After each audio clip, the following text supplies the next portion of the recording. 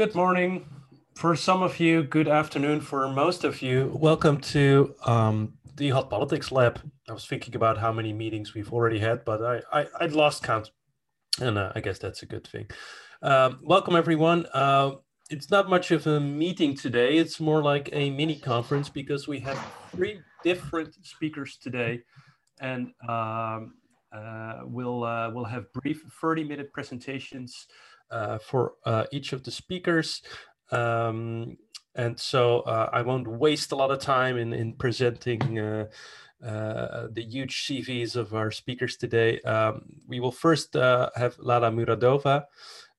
Then we will have we will first have Tobias Rohrbach, then Lala Muradova, and finally Dante Della Gatta presenting. Let me first introduce to you Tobias. He will give a talk of about 10 minutes, after which you can ask questions. You can write them into the Q&A box that is below in the middle of your screen, and Bert Bakker will read them out. And then Tobias obviously has the chance to answer them. Let me briefly introduce Tobias to you. He is doing a joint PhD program, partly at the University of Fribourg in Switzerland and partly at the University of Amsterdam at the Department of Political Science. And so he's also a member of the Hot Politics Lab. And today he will present joint work about how differences in candidate evaluations, difference between men and women in terms of candidate evaluations. Without further ado, I want to give you the floor, Tobias. Okay, thank you. So you should be able to see my presentation now, and I'm super happy to be able to present you for the first time ever the preliminary results of our meta-analysis of media-based candidate evaluations. So this was a meta-analysis that I conducted together with Luis Aldering and Daphne van der Pas, who are also present in the audience, I believe. So our meta-analysis really is at the center stage of what Karen Ross calls the game of 3 sides, with the 3 sides being the media, gender, and voters. And of course, there are these kind of dyadic interactions between all of these concepts.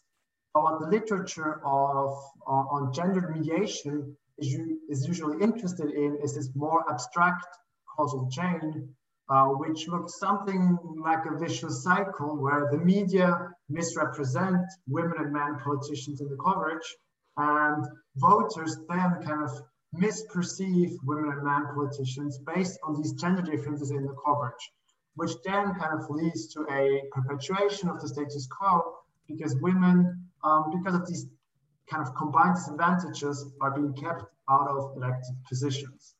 So the goal of our meta-analysis is to kind of bring together all the available evidence on this abstract causal chain, and to find out when and how gender differences in media coverage lead to gender differences in voters' evaluations of political candidates.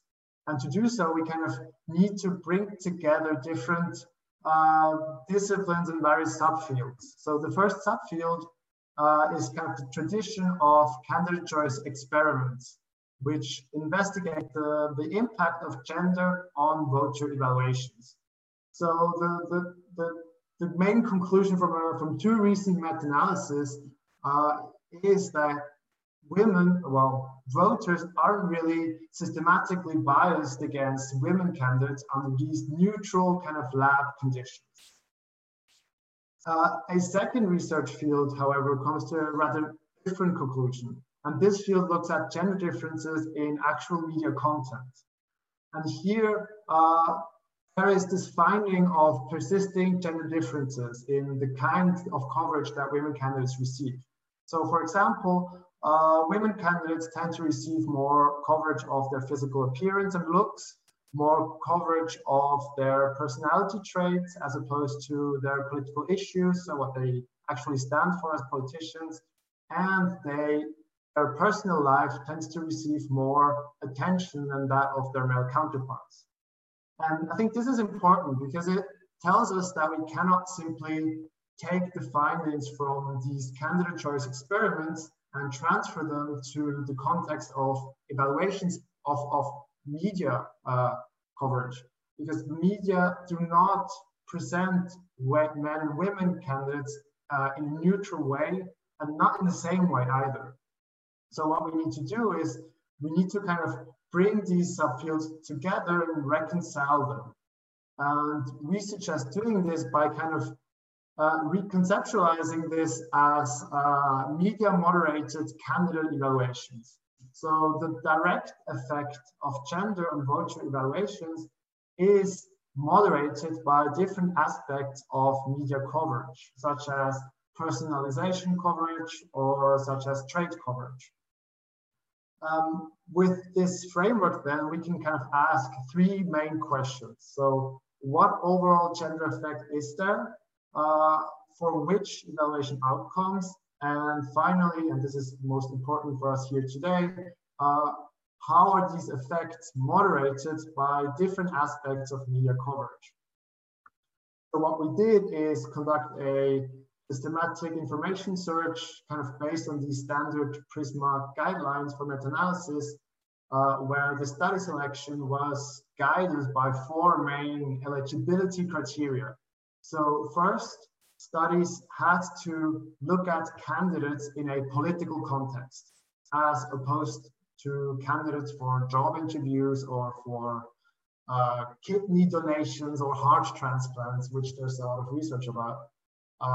Second, because we're interested in a particular kind of causal inferential framework, we only included experimental designs that had at least two factors. So one factor had to be kind of obviously a gender comparison, and the second factor had to be what we call a media moderator. So one aspect of media coverage that is manipulated.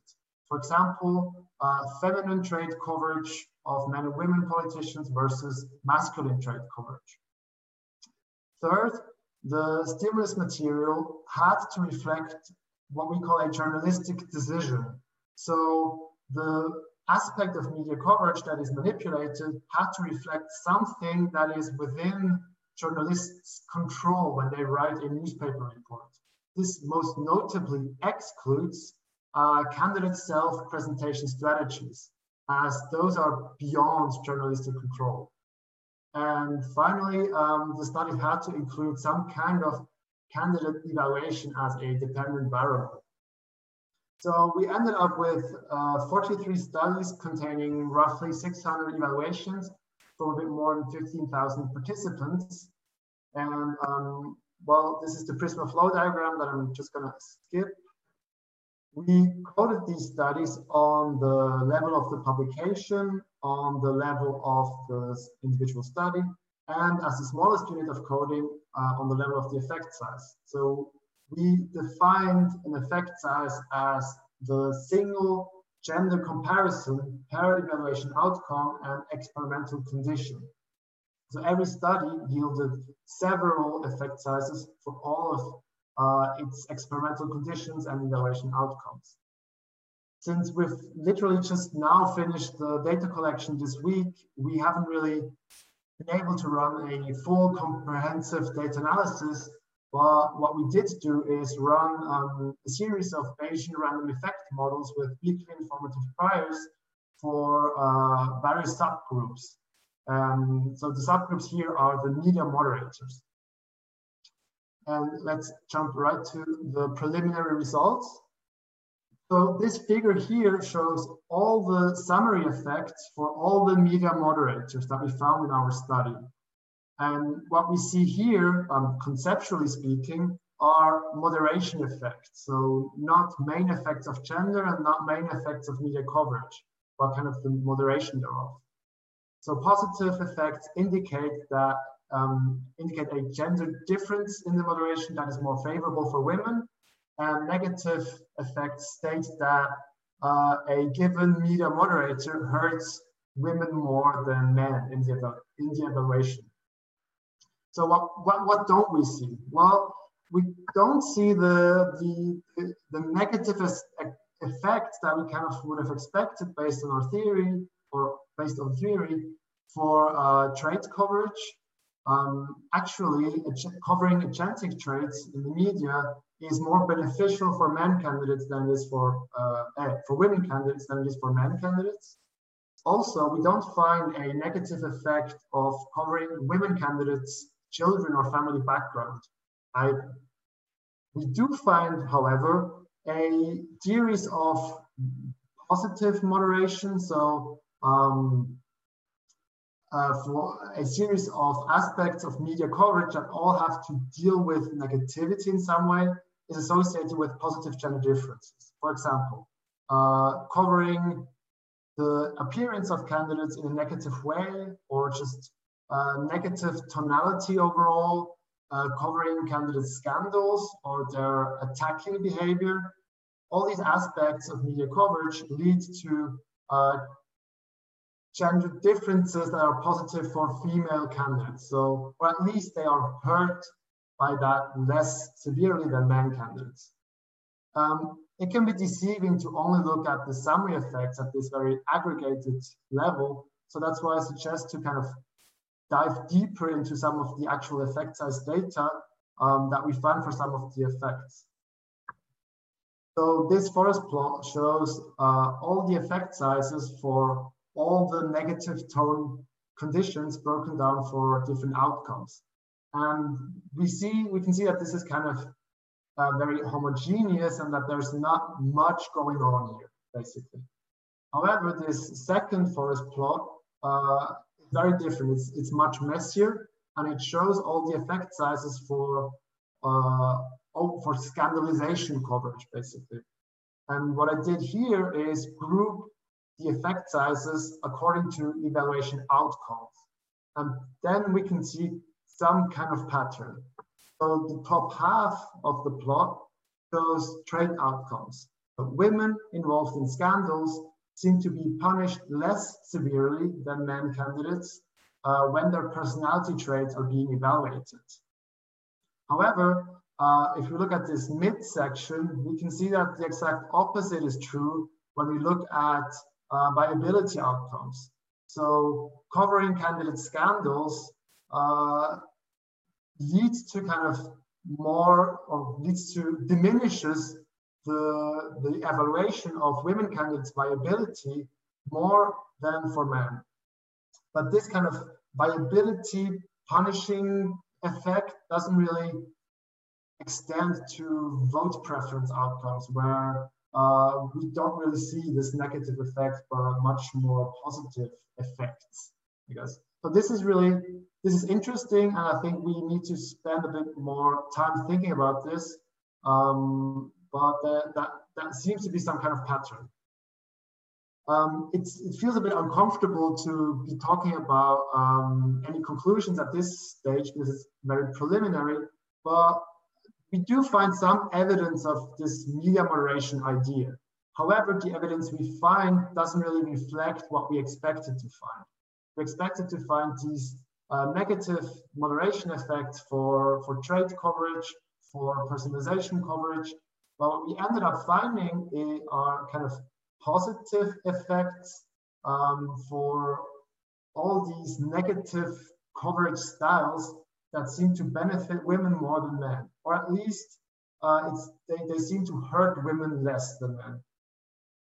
This may ultimately boil down to the fact that we may need to kind of rethink this general narrative of the vicious mediation cycle and make it a tad more positive.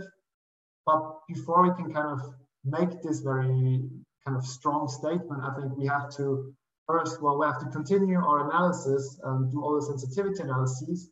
We have to find a way to manage the heterogeneity and the scope of our results to kind of filter out the main contribution of our study and kind of gain a bit in clarity on that. If you have any suggestions or tips, we're more than happy to hear about your thoughts. Thank you. Okay, Tobias, let's round up here. Thanks. Yes, so those of you who are new here, questions can be asked by typing your question in the Q&A box. So not in the chat, in the Q&A box. while you might be writing up your question, I'm going to ask you a first question, Tobias. I think meta-analysis are great, and I like the transparency that you're outlining here. I was wondering how your selection criteria. So you follow this sort of common scheme, but what wasn't clear to me is how you're dealing with publication bias here, because I can imagine that the gender experiments that don't work, that they end up in the file drawer. And so are we now looking at the effects of the biased literature, or are we, and if you have any sort of a priori specified way of how you deal with that? Yeah, I think that's a good question. Publication bias is, of course, kind of a curse for every meta-analysis. And apart from kind of the statistical ways of assessing the possibility of publication bias, what we tried to do when when conducting the information search is including or specifically trying to include unpublished work by contacting authors, by extracting citations wherever possible, by being kind of open for serendipitous tips and hints by other people. So we try to really search as thoroughly as possible and not only focus on kind of the standard sources. So we also looked at databases for gray literature, where unpublished results might be, stuff like that. However, my kind of general intuition is that many of the studies actually are kind of contradicting one another at some time. So I'm not sure that researchers are kind of incentivized to only publish results of bias against or for women. I feel like if you run an experimental study in this kind of a field, I think you might want to, well, every result is interesting in that case. If we find no bias, then that's also something that you can frame very nicely, I think. Thanks.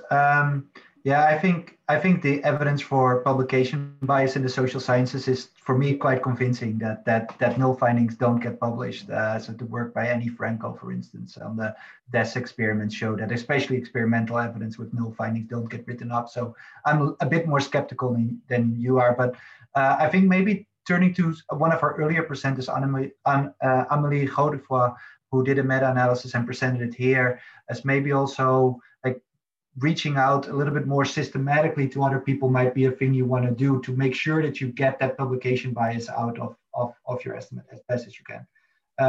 Gijs, you also had a question, you told me. Yeah, well, that was your question, but luckily I had a second one.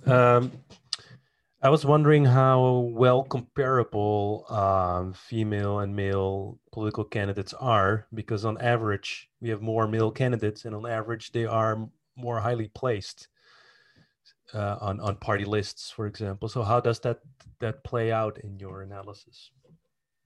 It doesn't, to be completely frank, in the sense that we kind of look at the ceteris paribus logic, where we have a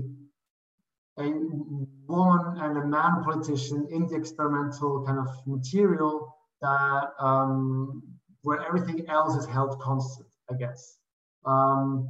So there was this was actually one argument at the early stage of the kind of when we conceived the meta-analysis, whether we want to include observational studies as well, because they are able to deal with this kind of slanted distribution of politicians way better. But this would have kind of resulted in a very messy sample. So we've decided to focus on the kind of clear-cut experimental designs. But your input is very relevant. I mean, we cannot really account for that with our data. Okay, the next question is from Matthijs Roduin. Fascinating study, Tobias. Not 100% sure if I understood it correctly, but this is what I understood from your conclusion. You expected negative moderation effects of trade coverage in the media on the effect of gender on candidate evaluations, but instead you found the opposite. My question, how is that possible? Could you elaborate a little bit more on why this might be the case? Yeah, I think that's, from a theoretical point of view, an interesting question. So the negative expectation would kind of result from this idea that emphasizing kind of communal traits is what happens most often, and when you emphasize agentic traits in the media, well, that kind of clashes with gender stereotypical expectations, and this is why we expect a negative result. So finding a positive effect of agentic traits may simply mean that emphasizing agentic traits is positive for every politician, because that's kind of what politicians need to have to be successful in the perception of voters. So we just think that this kind of overlap between agentic traits and politicians' required skills is also boosting women's, it allows for women to kind of compensate their gender stereotypical lack of agency, I guess. That was a bit convoluted as an explanation, sorry, but I think that's kind of what's going on here. So this overlap of agency with the perception of what politicians should do, basically. Okay, next question is from Sanne van Oosten. Hi Tobias, thank you for doing this important work. I think you do a good job in finding common ground amongst various studies. To me, it makes for clarity in a sea of literature, and I would love to cite your work when it's done. You ask how to deal with heterogeneity. Have you considered using, I don't know, I'm not familiar with this term, Sanne, Bojat plots to visually see what your outliers are, and funnel plots to visualize the extent to which publication bias is likely to be a problem? Yeah, definitely the funnel plots. I mean, again, to be fair, I have to say at this stage, I haven't really had the appropriate time to look carefully at all the data. But funnel plots, yeah, I've plotted one just last night to kind of get a first idea. And thank you also for the bloodshot plots suggestion. I haven't done that yet, but I will do so. I think what I'm kind of worried about is just not so much the heterogeneity in general, but more the kind of how to fit all of this within kind of one narrative, you know? So how do we bring kind of all these very diverse results and sometimes at first sight confusing results within one narrative? How do we kind of make an argument that accounts for all of this? So this is kind of the next challenge after assessing the heterogeneity in statistical terms, I guess. Thank you. I have another question. Please. I understand that you delve into the moderation immediately, but to me, I think it might be worth to first figure out what the main effects are, because yeah, the conditional effect is interesting, but it seems that unless you really have no main effect expectation, but then then I would like to know a little bit more specific what then the a priori moderation effect exactly is, it in the absence of an average main effect. And just in general, I think showing then the main effect or the absence of it might be relevant.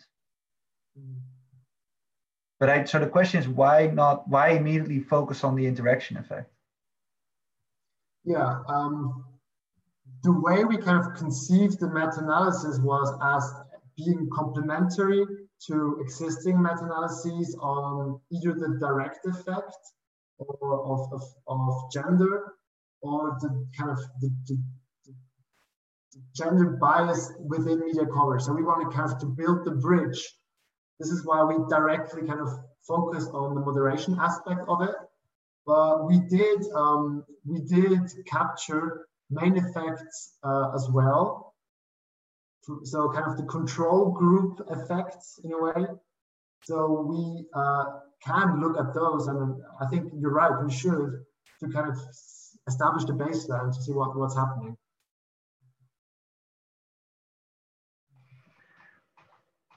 Yes, yeah, I agree with that. Well, if there are no final questions, then I take the freedom to ask one more last question. Can I ask a question, Bert? Yeah, sure, that's also possible.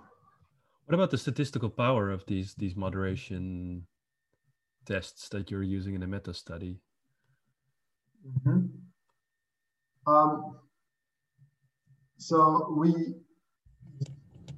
are you talking about like the observed power or the kind of calculated power beforehand? Well, I assume most people haven't published their a priori power calculation, or have never done it. But you know, I've recently become quite concerned about the power of interaction effects. So that's why I'm asking the question. Okay. To be fair, I haven't really given that much thought since I haven't really, well, I did find interaction effects, so I haven't really thought about looking whether the power is adequate or not. That's definitely something I have to do moving on with the analysis, and kind of making sure that the analysis is sound. That's definitely something I need to include in the analysis. But I can't really give you a satisfying answer as to it's underpowered, it's overpowered, or it's adequately powered. Sorry. No, that's fine. It's just a thing I think you should consider. I mean, if results are all over the place, then one straightforward explanation could be that in some cases the research design wasn't proper. But that actually would actually call for the importance of the meta-analysis, right? If you would then bring everything together, because these individuals... the meta-analysis would eventually weed out these underpowered results, because they also get less weight in the meta-analysis, right? But I can see how this initially would just add to the noise that you're looking at or something. To this messiness, yeah. Thank you. All right.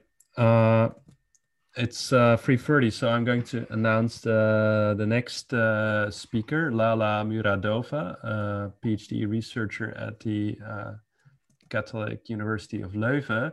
Although I've heard you've submitted your dissertation, so you're in this, or have you defended already too? No. No. Okay, so you're in this in between periods, not yet a postdoc, but still a PhD. Lala's work is about a lot of different things, I should say, but I guess her main passion is to analyze the role of empathy in interpersonal deliberations. But that's not exactly what you're going to talk about today, right? No. Okay. So I'll just give you the floor and introduce your topic. Fantastic. Thank you very much. Just going to share screen.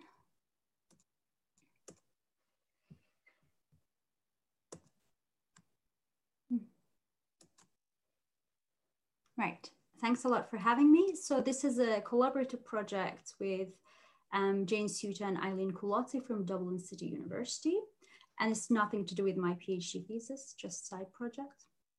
So the onset of COVID-19 health crisis basically brought with itself also worrying and alarming levels of misinformation and disinformation about different aspects of the virus. It's of course worrying because this kind of misinformation can have behavioral consequences, right? For example, some studies started to show that it might have consequences for, might decrease the willingness to wear masks, for example, or willingness to get a vaccine when the vaccine is available, especially in the context of the US. So that's why it's very important to kind of study what to do so we can correct these misperceptions among the public.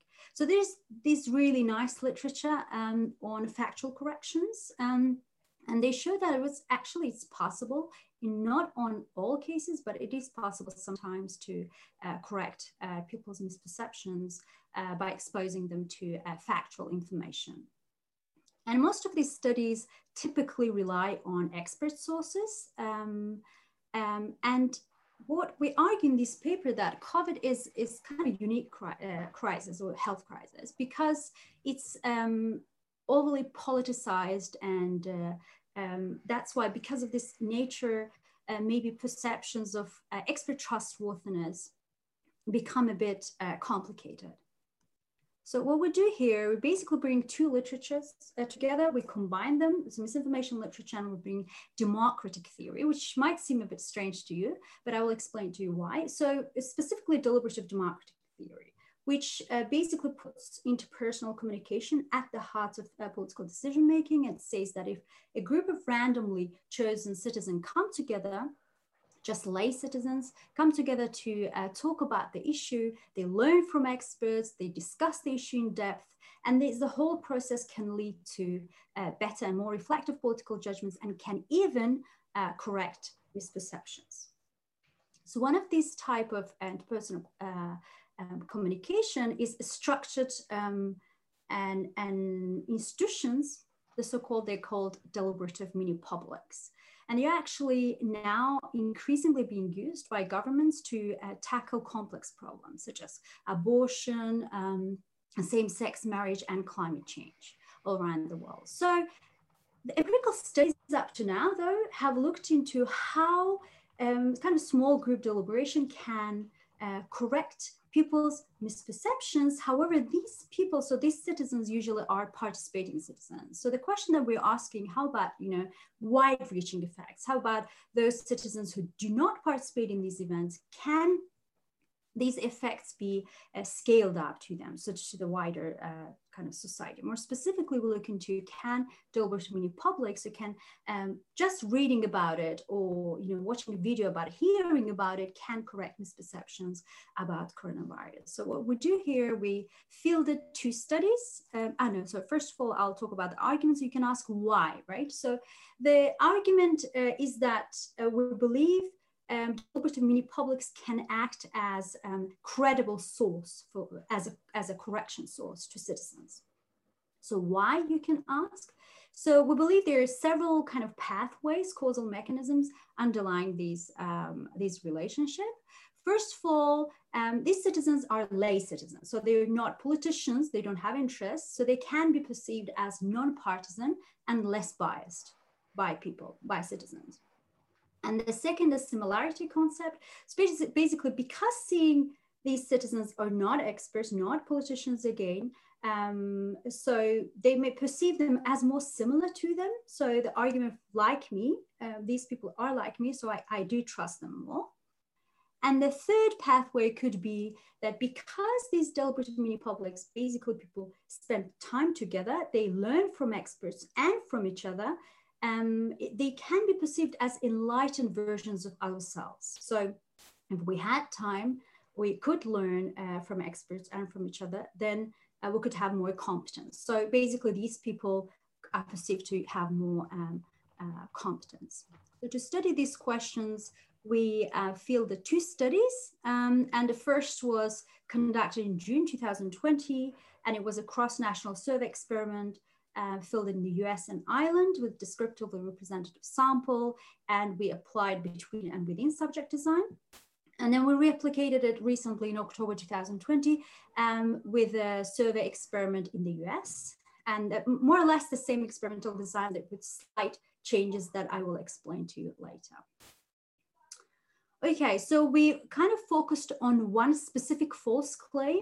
It's about the origin of the virus. That virus is man-made and was released from a lab.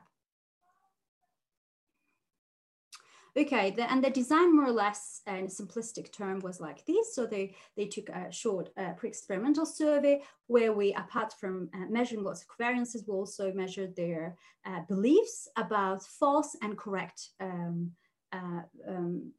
items, claims about coronavirus. And one of them was this claim that I have showed to you. And then they were randomly assigned to control condition, to citizen correction condition, which I call basically, I talked about deliberative mini-public. I will explain you more.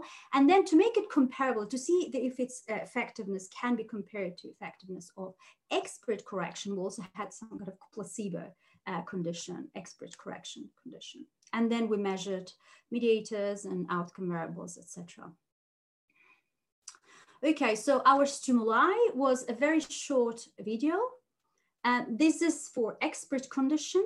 So it's a virologist and he debunks basically in 51 seconds, debunks the false claim.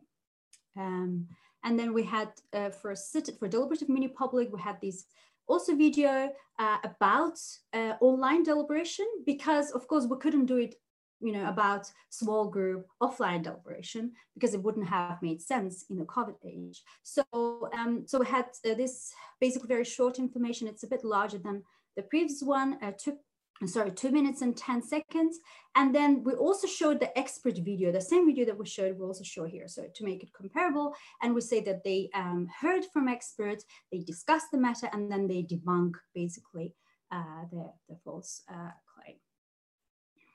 Okay, so this kind of a descriptive stats, it shows by country the group of people who are misinformed is quite large actually. So if you see our island, 38% of people are misinformed about the origin of war, at least then in June.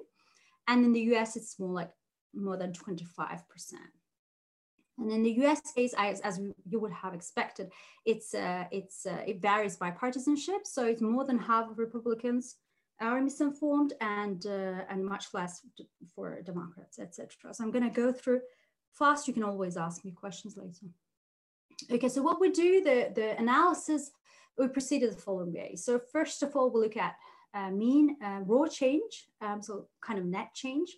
So within subject changes, after experimental stimuli, so this is by country and across experimental conditions. So you see that actually taking even the survey itself, the control condition, they had changed their attitude. So basically positive changes denote towards correction. So changes happening towards correction of misperceptions and vice versa. However, as you can see here, so Citizens Assembly condition basically had the largest effect, and then expert correction didn't work. So what we do next, to make it more clear, we just recorded the variable change, made it categorical. And what you can see here again across countries, so green denotes a group of people, percentage of respondents who shifted their attitudes towards correcting misperceptions, and the blue one denotes percentage of people who actually had so-called backfire effect, which Reifler and Nyan in their seminal study call. So they move towards the opposite side. So you can ask me later questions. I'll just go through quickly. So what you can see here that, the only effect was a citizen correction effect, so a deliberative mini-public effect, and it's substantial statistical significance. So it's 12% here when compared against control condition, 14% when compared against expert condition, and it's comparable to the US, more or less, US sample as well. And then in study 2, what we had, so we measured, I'll talk about the measurement later, but here what we did, so we thought maybe expert correction didn't have an effect, but citizen correction had, maybe because respondents basically perceived more consensus coming from deliberative mini-public video. And maybe it wasn't so obvious in the expert correction video. So we just added like several seconds of basically showing that there was a scientific consensus on the expert video. And you can see that, you see both of them, expert correction and Citizens Assembly or so-called deliberative mini-public condition. Both of them had a positive effect on people's tendency to shift their post-experimental attitudes towards the correct side. And the same thing here. So you can see even the effect is larger. So we did the same, recorded the variable, and then those group, those who are in the green column, they moved, shifted towards the correct side, and the effects are 20% basically, and substantively and also statistically significant. But as you can see here, there's no difference between expert correction and deliberative mini-public correction, basically. Okay, so what are the main takeaways? That deliberative mini-publics perhaps can act as credible source of correction for COVID misperceptions. Just bear in mind, it's the first study that does it. So of course it's suggestive, so more studies need to be done. Findings on the effectiveness of expert corrections, however, mixed. And then what I didn't talk about, we also hypothesized in our pre-registration, hypothesized about moderation effect. So I can, if you have questions, I can talk more about it. I have graphs, and they were also mixed.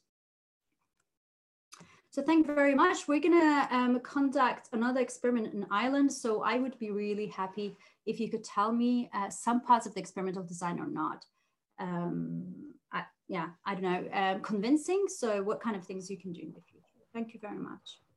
Yeah, thank you, Lala. Interesting work. Thanks for this clear presentation. I have two questions. One, if I understand it correctly, you ask within one survey sort of the same question about misperceptions twice, right? Yes. So in the first one, we basically mixed it with, I think, 5 or 6 other claims. Some of them were false, others were about masks and washing hands, etc. And then after experiment, we asked about this specific question and about Bill Gates.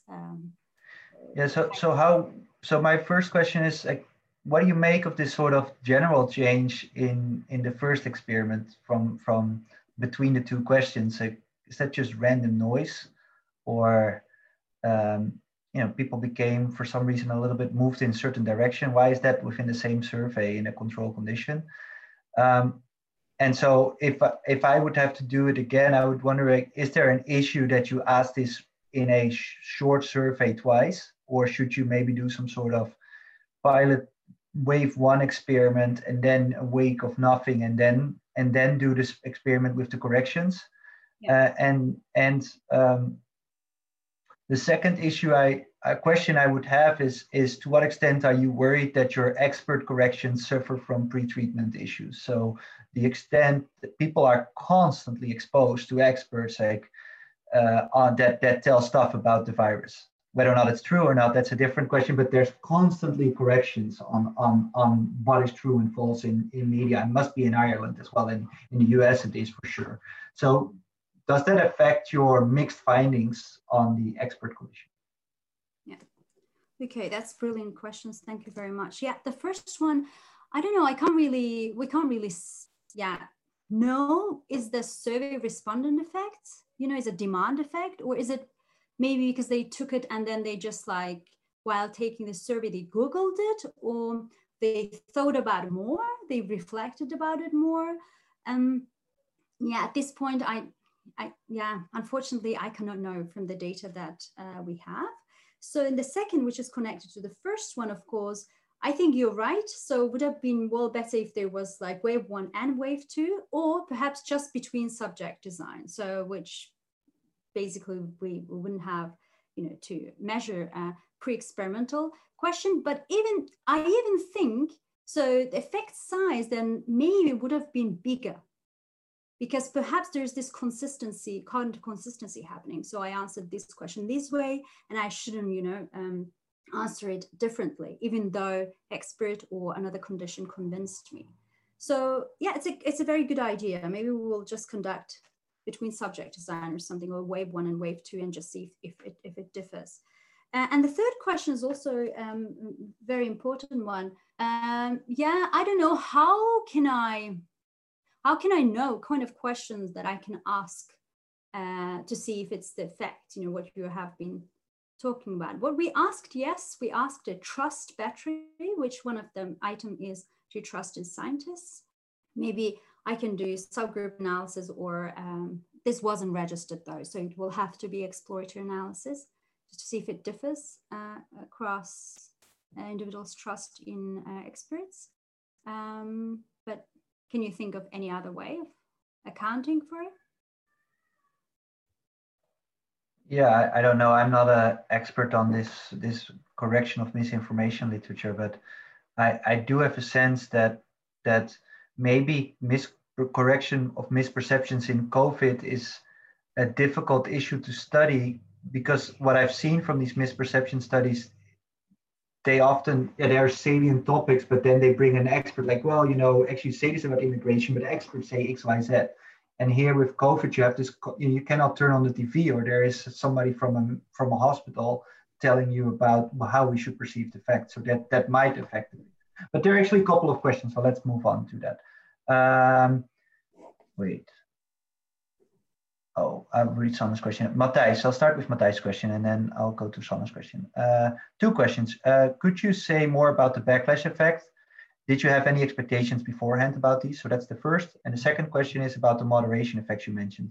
Have you taken into account variables like trust in science politics? So that's a good connection to what we were just talking about. Have I taken into account what, sorry? Trust in science. Okay, yeah, thank you. Yeah, so let's have a look at backlash effects. No, we didn't pre-register backlash effects, but this has been poorly, exploratory. Okay, here. So yes, we do. So you see the blue ones are backlash effects in both countries, but I find the analysis show that they're not statistically significant, whether within subject or across subjects. But we didn't pre-register it as a hypothesis, but of course would have expected it perhaps from seminal study by Nyan and Reifler, 2010. But yeah, there's no significant effect here, although you can see it, but it's not systematic, basically. And then moderators, I'll just show you the okay, so here, what we did for registers is in terms of hypothesis is we thought these effects would differ across individual dispositional open-minded thinking, which we know from the literature, and conspiracy thinking or mentality, which we know from the literature as well. And in terms of effect of mini-public, we also pre-registered interpersonal trust and trust in citizens' assemblies, which is like a deliberative mini-public.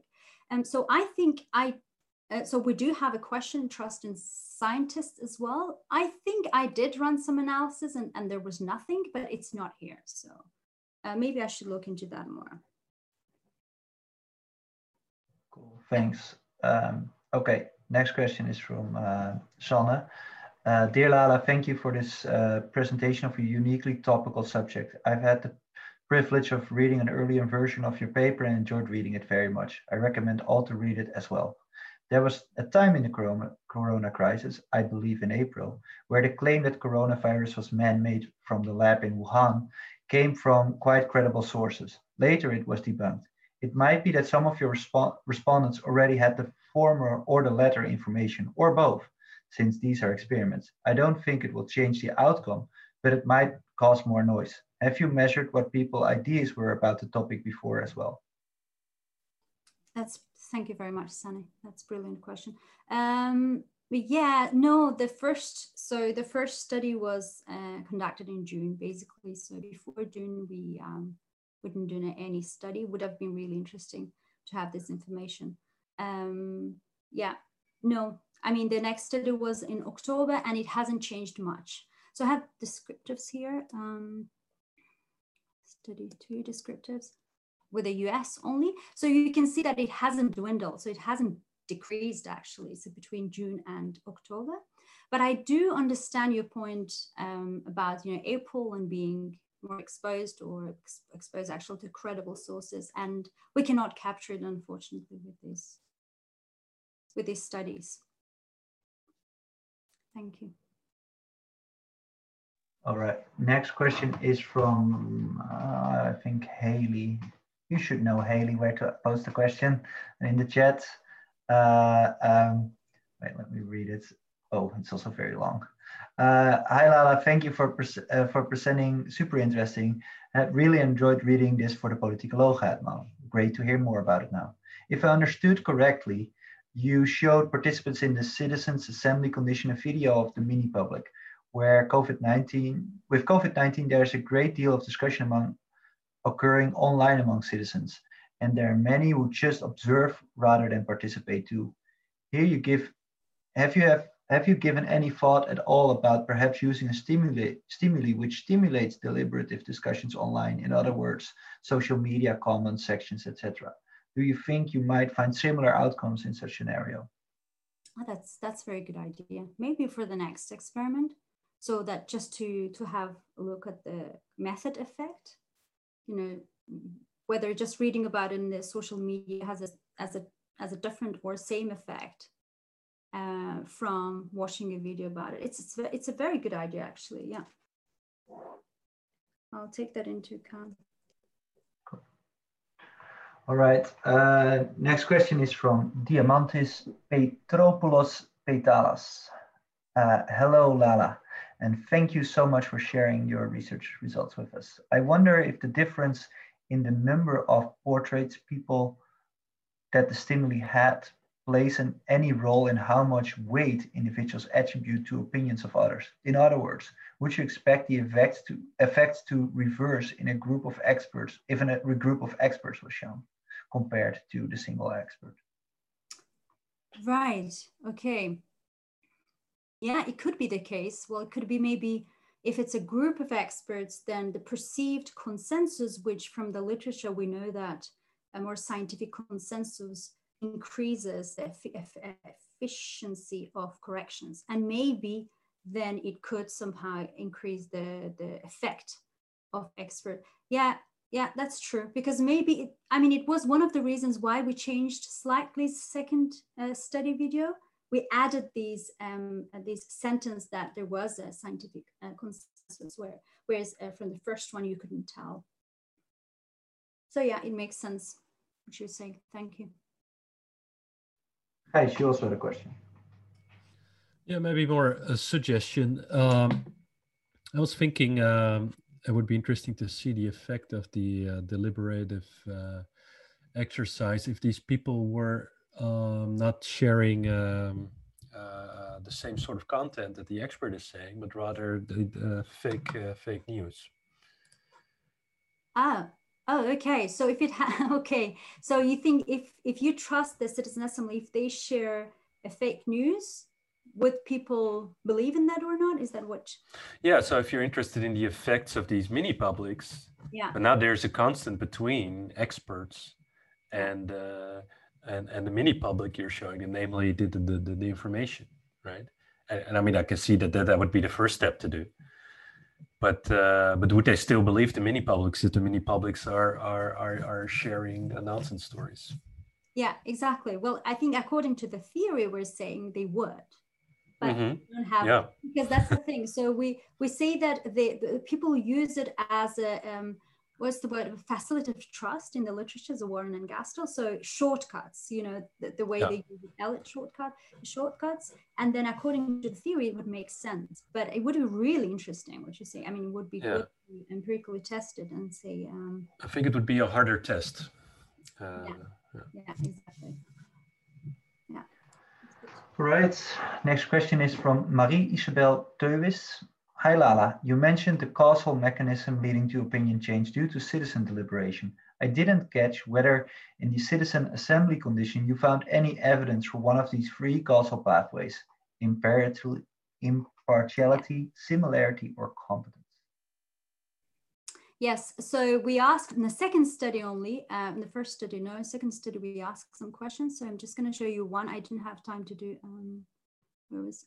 for all, but this is a similarity perception. So basically we asked a battery of questions. Do you perceive these people who are in the video similar to you, having a similar background to you? and the third, what was it?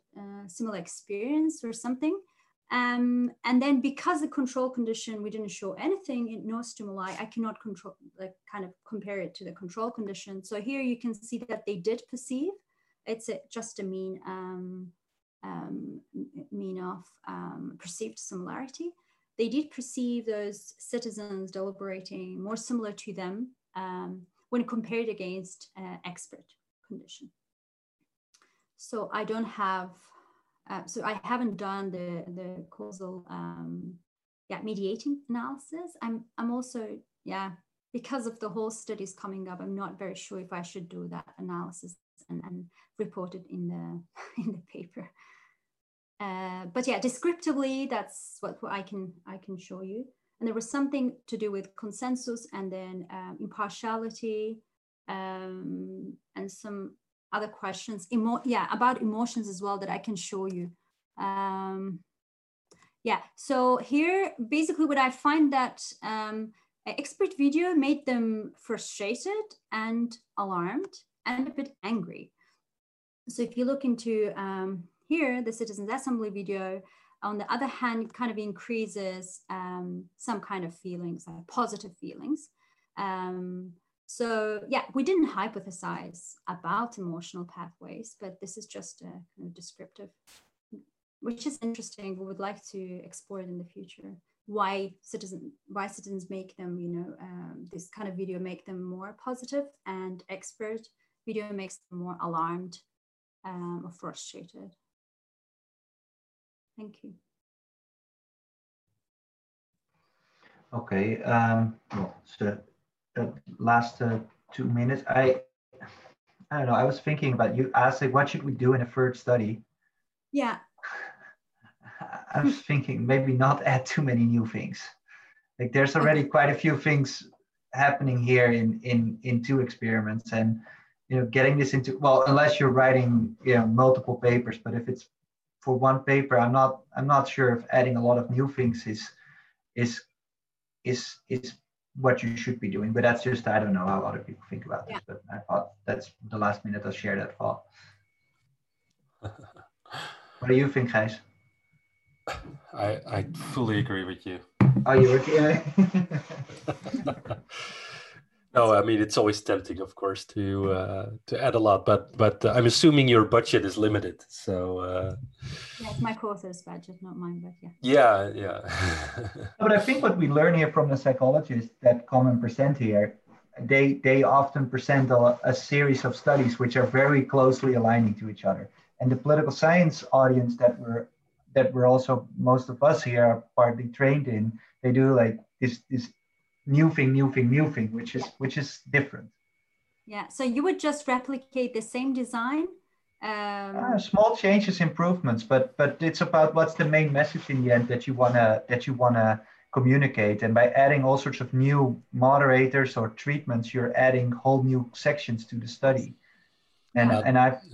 That too, and I think the difference between the expert condition and the mini public condition was already very small in study 1. And then you don't find it in study 2. Yeah. I'm pretty sure if you do study 3, you find it again, but maybe even in the reverse direction. It's just very little difference. Mm-hmm. And you would need a very large sample in order to reliably find a systematic difference, I'd say. I think picking up on that, guys, I think that would be in a third study a well-powered test of the main effect to know if the argument is correct. That's probably what the study needs. The paper needs. Okay, enough lecturing. No. But I was just thinking, it's interesting. It's an interesting temptation that we also share here, is to do new things all the time. Yeah. It's 4. So Lala, I want to thank you. Like Tobias, the previous speaker, you will get this the Hot Politics Lab coffee mug once we're allowed to cross borders again, and hand it to you personally. And so Tobias, this is yours too. And Dante, well, you still need to present, so you might get this one. Okay. Next and last presentation, quite a special presentation, I must say. Dante Della Gatta will do the presentation. It's a joint project that emerged last year. Dante is now, I guess, a third year bachelor political science student. And last year he did Project 2, a course in the Bachelor of Political Science, and under the supervision of Maaike Homan. And with his group, they did an incredibly interesting experiment. And Maaike and I said, well, let's just throw some money at it and do a second and later on even a third study, but that still needs to be done. So for you, the audience now, especially the first two studies of this student project evolving into something much more than that. Dante, the floor is yours. Indeed, thank you. All right, I'm gonna go ahead and share my PowerPoint. You guys can all hear me all right, yeah? And see the PowerPoint presentation, great. Yeah, so as Gijs said, my name is Dante Della Gatta, and I'm presenting some research with the help of Maaike and Gijs and my fellow groupmates Victor, Izzy, and Liska. We've been exploring regarding emotion perception in politicians. 2020, of course, has been a year full of emotions in politics. We've been bombarded with images of politicians delivering remarks regarding the coronavirus crisis.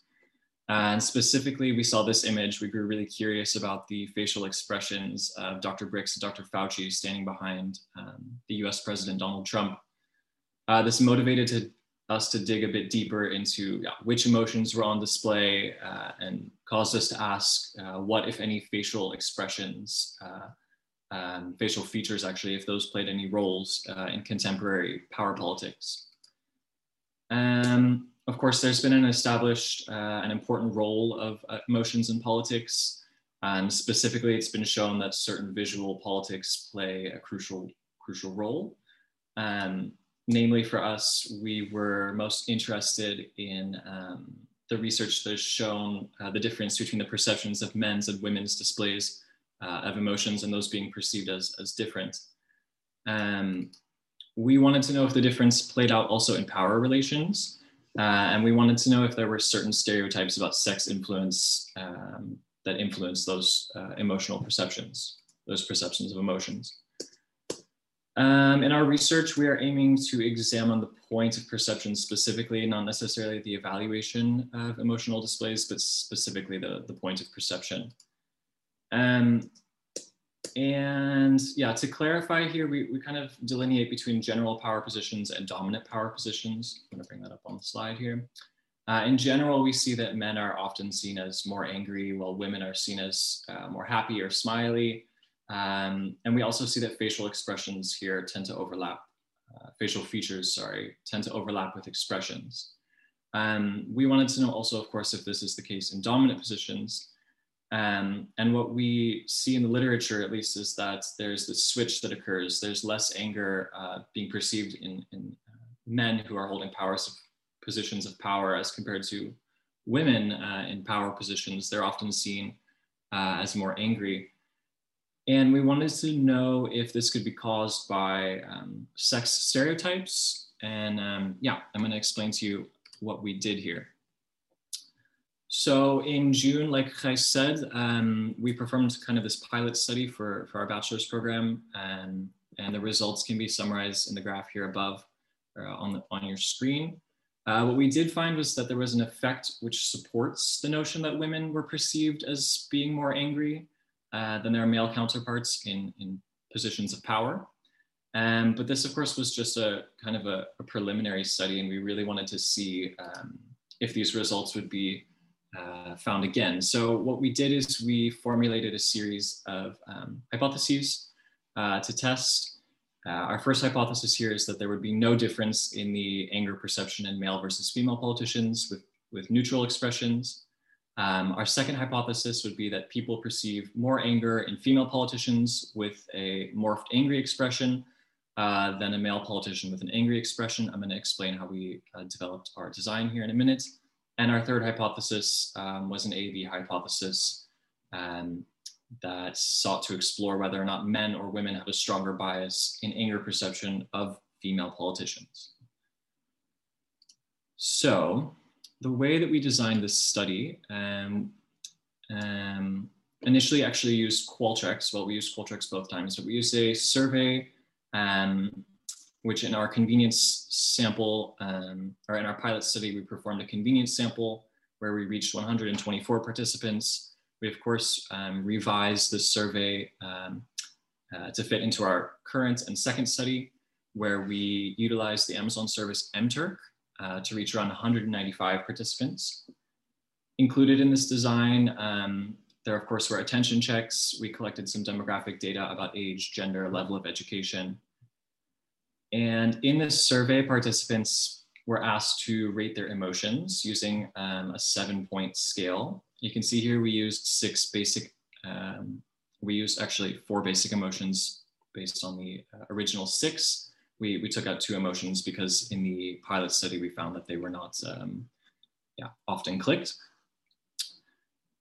And of course, participants saw all these conditions in a randomized order. So from a pool of 42 pictures, each participant was shown a subset of both morphed photos and unmorphed photos.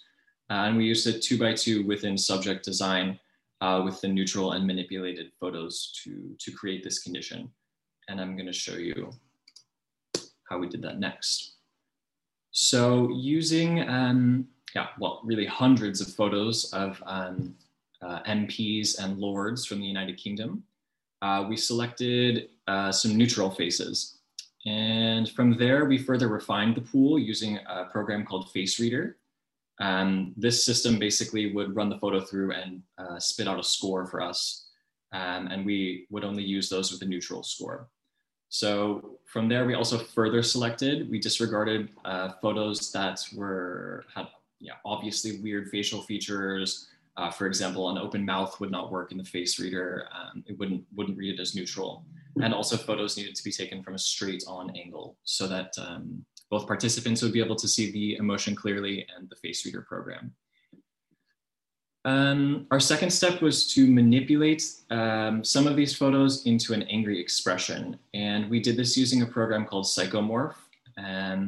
What this did is it would reshape certain facial features so that these faces would show an angry expression. And Psychomorph isn't really perfect, so it kind of produces these images of people with wonky artifacts, as we call them.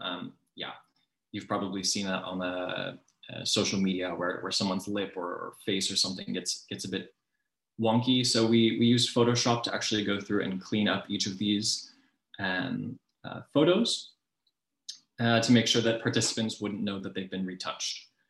Then we did one further round of validation, and we wanted to make sure that the Face Reader system would produce an angry score. And using this methodology, we were able to narrow down these hundreds of photos into a pool of usable photos, around 42 photos we had. So the main results of our second study go as follows. So here you can see that in our first hypothesis or our first condition, we found that anger is not significant, but there was a difference with happiness and sadness, which is somewhat in line with the theory that men are perceived as sad and women are perceived as happy. And this did indeed support our first hypothesis. Our second condition or second set of photos were the angry photos. And here the morphed photos show the same result. There's no difference in anger, but again, there's a difference in disgust and sadness, despite the manipulation for them to look angry. We start, of course, to question why this was the case, but we start to think that there might be difficulty for participants to differentiate between angry, disgusted, or sad. We'll come back to that in a bit, though. And finally, of course, we performed a regression and we added a few control variables, and we found the following. So you can see here that the neutral photos did not produce an effect. They almost did, but indeed they crossed that dotted line, so they did not. However, our results for H1 and H2, or I'm sorry, the angry photos did indeed produce a significant result, as you can see here. And those are going to support our first and second hypothesis. That's actually all I've got here. Micah, I'm sure you have lots of things to add to this, because Micah has kind of taken a large role in taking this research further.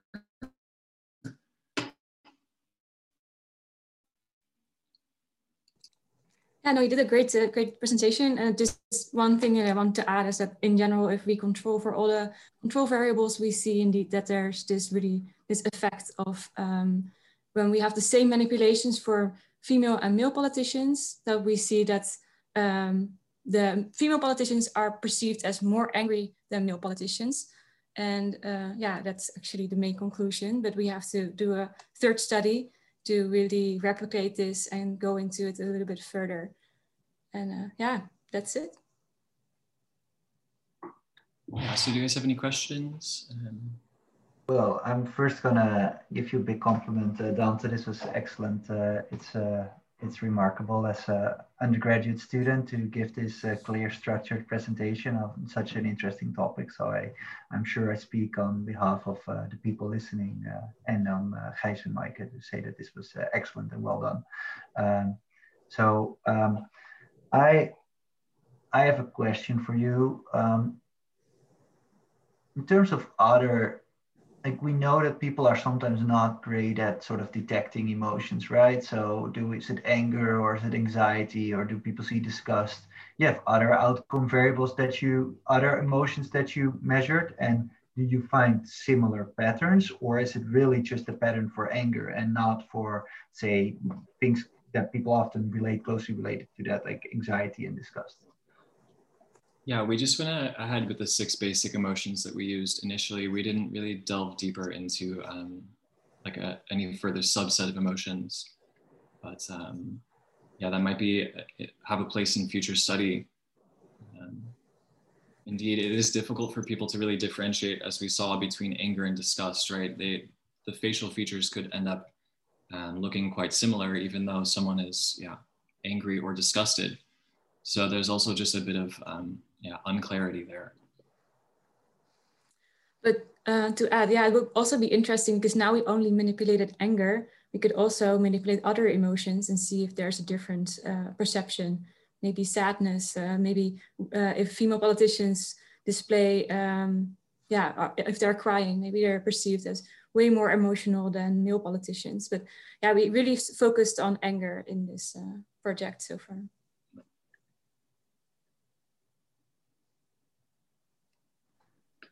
In the absence of other questions, I have another question. So, this is always the standard political science question in a seminar, but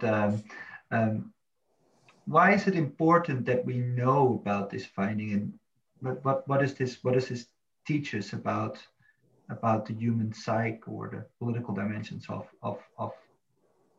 sort of emotions? Well, what does this say? Yeah, I mean, I guess you could draw the analysis here that what people see on television, what people see on social media, how politicians communicate with us is via media, right? So oftentimes you just see a politician, just a talking head, and this research is important because perhaps the way in which one politician holds their facial features, or the way that they hold their mouth even, can just influence people's perception of whether or not they are legitimate, or whether or not they have something important to say. And of course, the differences here between genders, the sex difference is of course major, because we've been so used to seeing men as politicians, and as women come onto the political stage and take on positions of power, it's important to analyze whether or not there is a ingrained sex difference, and whether or not we're biased towards seeing women in a certain way. And of course, this has wide-ranging implications for female politicians themselves. If this research is indeed the way that we think it is, then we're able to see perhaps that women need to take on a different stance in politics in order to maintain respect and authority. And so now you've given politicians that they don't know What would happen in a more high information environment? Do you expect these effects to wash out, become stronger, stay the same? Yeah, that's, I mean, just for the purposes of our own research, it was important to make sure that we had these clear, kind of neutral, no extra information pictures and conditions. And I think in the future studies, we're going to, I think the idea is to add a bit more information to see if this is also the case, because right now, yeah, we're not able to really to see what the results of that would be. I think, of course, that it's dependent on how you yourself are interpreting a politician's message. If you are primed, for example, to find a certain female politician as legitimate and, you know, having certain authority and credibility, then you might already be primed to see her expression in a certain way. But yeah, maybe a suggestion. Some of the work by Lasse Loutse has shown that they've started to vary the extent of dominant facial characteristics among sort of backbenchers and more prominent politicians, and they in their effect, their effects wash out a little bit, but that might be a design to have a look at once you start varying the extent to which people are known. That would be a nice addition. There's a question from Sanne van Oosten. Hi Dante, this is really impressive. I was not able to do this as an undergrad. I agree with that, Sanne. I'm very curious what underlying mechanisms you expect behind your outcomes. So why do you find what you find? You've hinted at this a bit, but I was wondering whether you can tell us a bit more about this. Micah, maybe you can touch a little bit. Yeah, sure. Yeah, I've been a little bit more researching the literature as well. And so there's lots of work actually by Ursula Hess, who presented last week. And what she says is that although we have the facial features, like men have more facial features that are similar to anger, such as thick eyebrows or thicker nose and just more angry looking, compared to women that are in general more baby faced, which is more similar to happiness. That's what's in general the research among around emotion perception finds. What Ursula has shown is that it also, besides facial features, it's also very important, our stereotypes, our expectations of dominance. So these can actually overrule these facial features. And what I'm thinking is, especially with politicians, that if female politicians show anger, because mostly women aren't supposed to be super angry, we are super sensitive to it. So then we pick up it maybe quicker and more intensely. Whereas for male politicians, it's maybe more usual to show anger. So something maybe along those lines. But we really have to, we want to do a third study to also look more into this, maybe even measure some stereotypes, something like that. But yeah, that's, I think, a little bit the background, especially from Ursula Hess's work, how she would explain it, I think. Great. There's a question from Isabella Ribasso. Thanks for this great presentation, awesome project.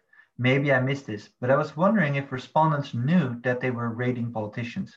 So is this an effect of people knowing that they're rating somebody in a position of power, or is this effect specific to politicians? Would you expect the same effect for female CEOs, for instance? If I remember correctly, and I don't know about the first study, I can't remember that far back, but I'm pretty sure in this one we did indeed prime them by saying this is, we gave them a brief sentence saying, you know, something like view these politicians delivering remarks after some sort of debate or something. So we did prime a little bit our participants. Yeah, we want to do that in the third study, that we then have like a condition in which we say these are people with other jobs, like normal people, not politicians, or maybe even also indeed female or male CEOs or other dominant position, and see if it's really like this politician effect. And also, the difference between a dominant position and a non-dominant position, and if this bias then changes. So, yeah, that's very interesting, I think. Sanne has a follow-up regarding the low information context of the experiment, would it be ethically justified to alter the facial expressions of existing politicians and see how it would play out given a more high information environment than this low information experiment? That seems a question. What was the last part, Bert? Sorry, compared to the low information environment. But for who was the question? For Micah, maybe, that given that you have actually started manipulating some existing politicians. Yeah, no, so first of all, these pictures are also actual politicians in this study. But the nice thing about these politicians is that all the pictures are taken from the same angle, same photograph, same lighting, etc. And they have a license, a copyright license, which says that we are free to use them and also manipulate them or transform them in any way. So we're really good with that. But yeah, in more high information settings, of course, it would be really cool to be able to do that. But it's very hard because if you, for example, have videos of speeches of politicians, then you would have to alter a moving face, which is also talking. And well, I've been trying to use deepfake, but deepfakes, it's really developing. It's becoming more and more accurate, but it's very hard if you're not a computer scientist or have a really good computer with a good video card. So it's definitely something that's cool to do, but it's more complicated, and especially for a sort of more controlled design, especially also if you want to sort of control the level of just the angle and the information and just focus only on an emotion. It's quite complex, but definitely something interesting to think about.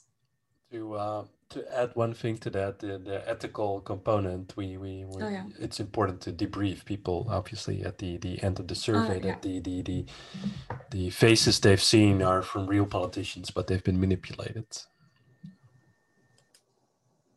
Yeah, and maybe also, I guess the other thing to add here, as somebody says who's in an ethics committee, is that if you're manipulating smiles and frowns, these are things that politicians probably show at times.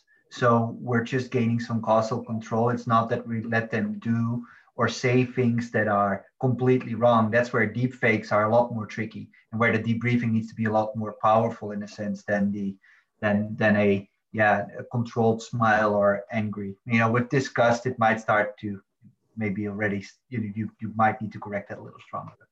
Yeah, it's a good question, Sanne, and an important one, right, to deal with. There's another question. Great, thanks, Isabella. Adding two follow-ups here. You could also consider manipulating position of power independently of profession. So politician, non-politicians. For instance, a local candidate of an opposition party is in politics, but arguably doesn't have too much power. That's the first suggestion. Yeah, interesting. See you nodding. Yeah, no, that's a good suggestion. That would be interesting. I think, I think we also talked about this doing something similar like that. But yeah, indeed, that you still have the same position, so still politicians, but one has more dominance and power than the other. So that's, I think that's interesting. Also, maybe to note, that's why we decided to use the list of politicians that we did, because they were relatively obscure. I mean, I don't think anyone can name one single lord from the House of Lords. And we didn't use any super popular MPs as well. So maybe for the future. Yeah. Second point from Isabella. As I understood, you had to choose pictures in which people aren't really smiling. Is it possible that female politicians who, despite strong social norms to smile, differ in significant ways from other female politicians for instance, dominance? I can answer this one, because I also helped Izzy and I did most of these selections, and it was very hard to find neutral pictures, indeed, because a lot of these female politicians are smiling. These are portrait pictures, of course, so it's quite normal to smile. But I think we had more than 600 pictures, and when I run them through Face Reader, only around 20 or 25 were selected as neutral. But when we looked in it more, we saw also some other, so Face Reader is also not completely accurate. So we also found some other pictures, but yeah, it could be, it's like, yeah, maybe the female politicians who are not smiling are have a particular look, or there is something about them that could yeah, make them different than female politicians who are smiling. Yeah, Isabella and I also talked about this. We thought we could maybe use these pictures of existing databases, not from politicians, and saying this is a politician and who's looking neutral or angry, or yeah, some other ways.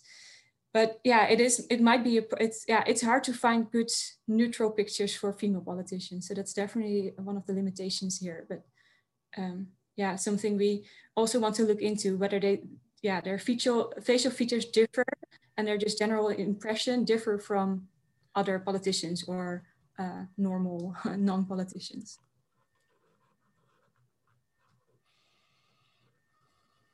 Okay, I think it's close to 4:30. Yeah. Let me, Dante, give you one more compliment. I think also the way you handled the Q&A at a very professional level. I think some of us and other people in academia can take an example of answering questions in seminars in such a kind and to the point manner. So my big compliments, and I hope to see more of you in the future, either here in the lab or at other places where life will bring you. Thank you again, and also just want to give a shout out to all of the other people who worked on this project. So they're not here, but they're listening in the comments section. So thanks, guys. Okay, and with that, we've come to the end of this mini conference, and I just want to end with announcing our schedule for the next few weeks, and where all of you are, of course, welcome to join us again. Again, Friday from 3 to 4. Next meeting is December 4 with Marieke van der Velde, with joint work with Maurits Meijers on compromises between political parties and coalition formation. Then the week after that, Patrick Stewart, December 11, again 3 to 4. His talk is titled "Facing Farage: Using the Computational Processing Model of Emotion to Understand UK and US Citizen Appraisal of Immigration Arguments." And then the week after that, we have another Graduate Friday with 2 talks, one by Maaike Homan on facial mimicry, and the second one, actually, I again don't see it on the website. We had this, so there's this weird thing that I don't see this talk on the website, but others do. So, but I think, what's his name, Bert, the other speaker? Can Cengiz from Temple University. Yes. It is happening. It is yes, not... it is happening. So if you don't see it on the website, there is actually a meeting on the 18th. This is this really weird thing. And then, of course, we'll be meeting lots of times also in next year, in 2021. And Bert and I are producing the schedule. We're hoping to launch it next week. And I think we'll have an exciting schedule for you with talks, for example, by Jiv Lelkus. I think that's the first one. Yes. I'm just opening the document. It's a bit slow. Yeah, Jiv Lelkus, the first one on January 8th. Ursula Duxiker from University of Amsterdam, the 15th. Leor Schmiskrot from Cambridge. And then again, a Graduate Friday with Tristan Klingelhover and Lynn Andrea Fick.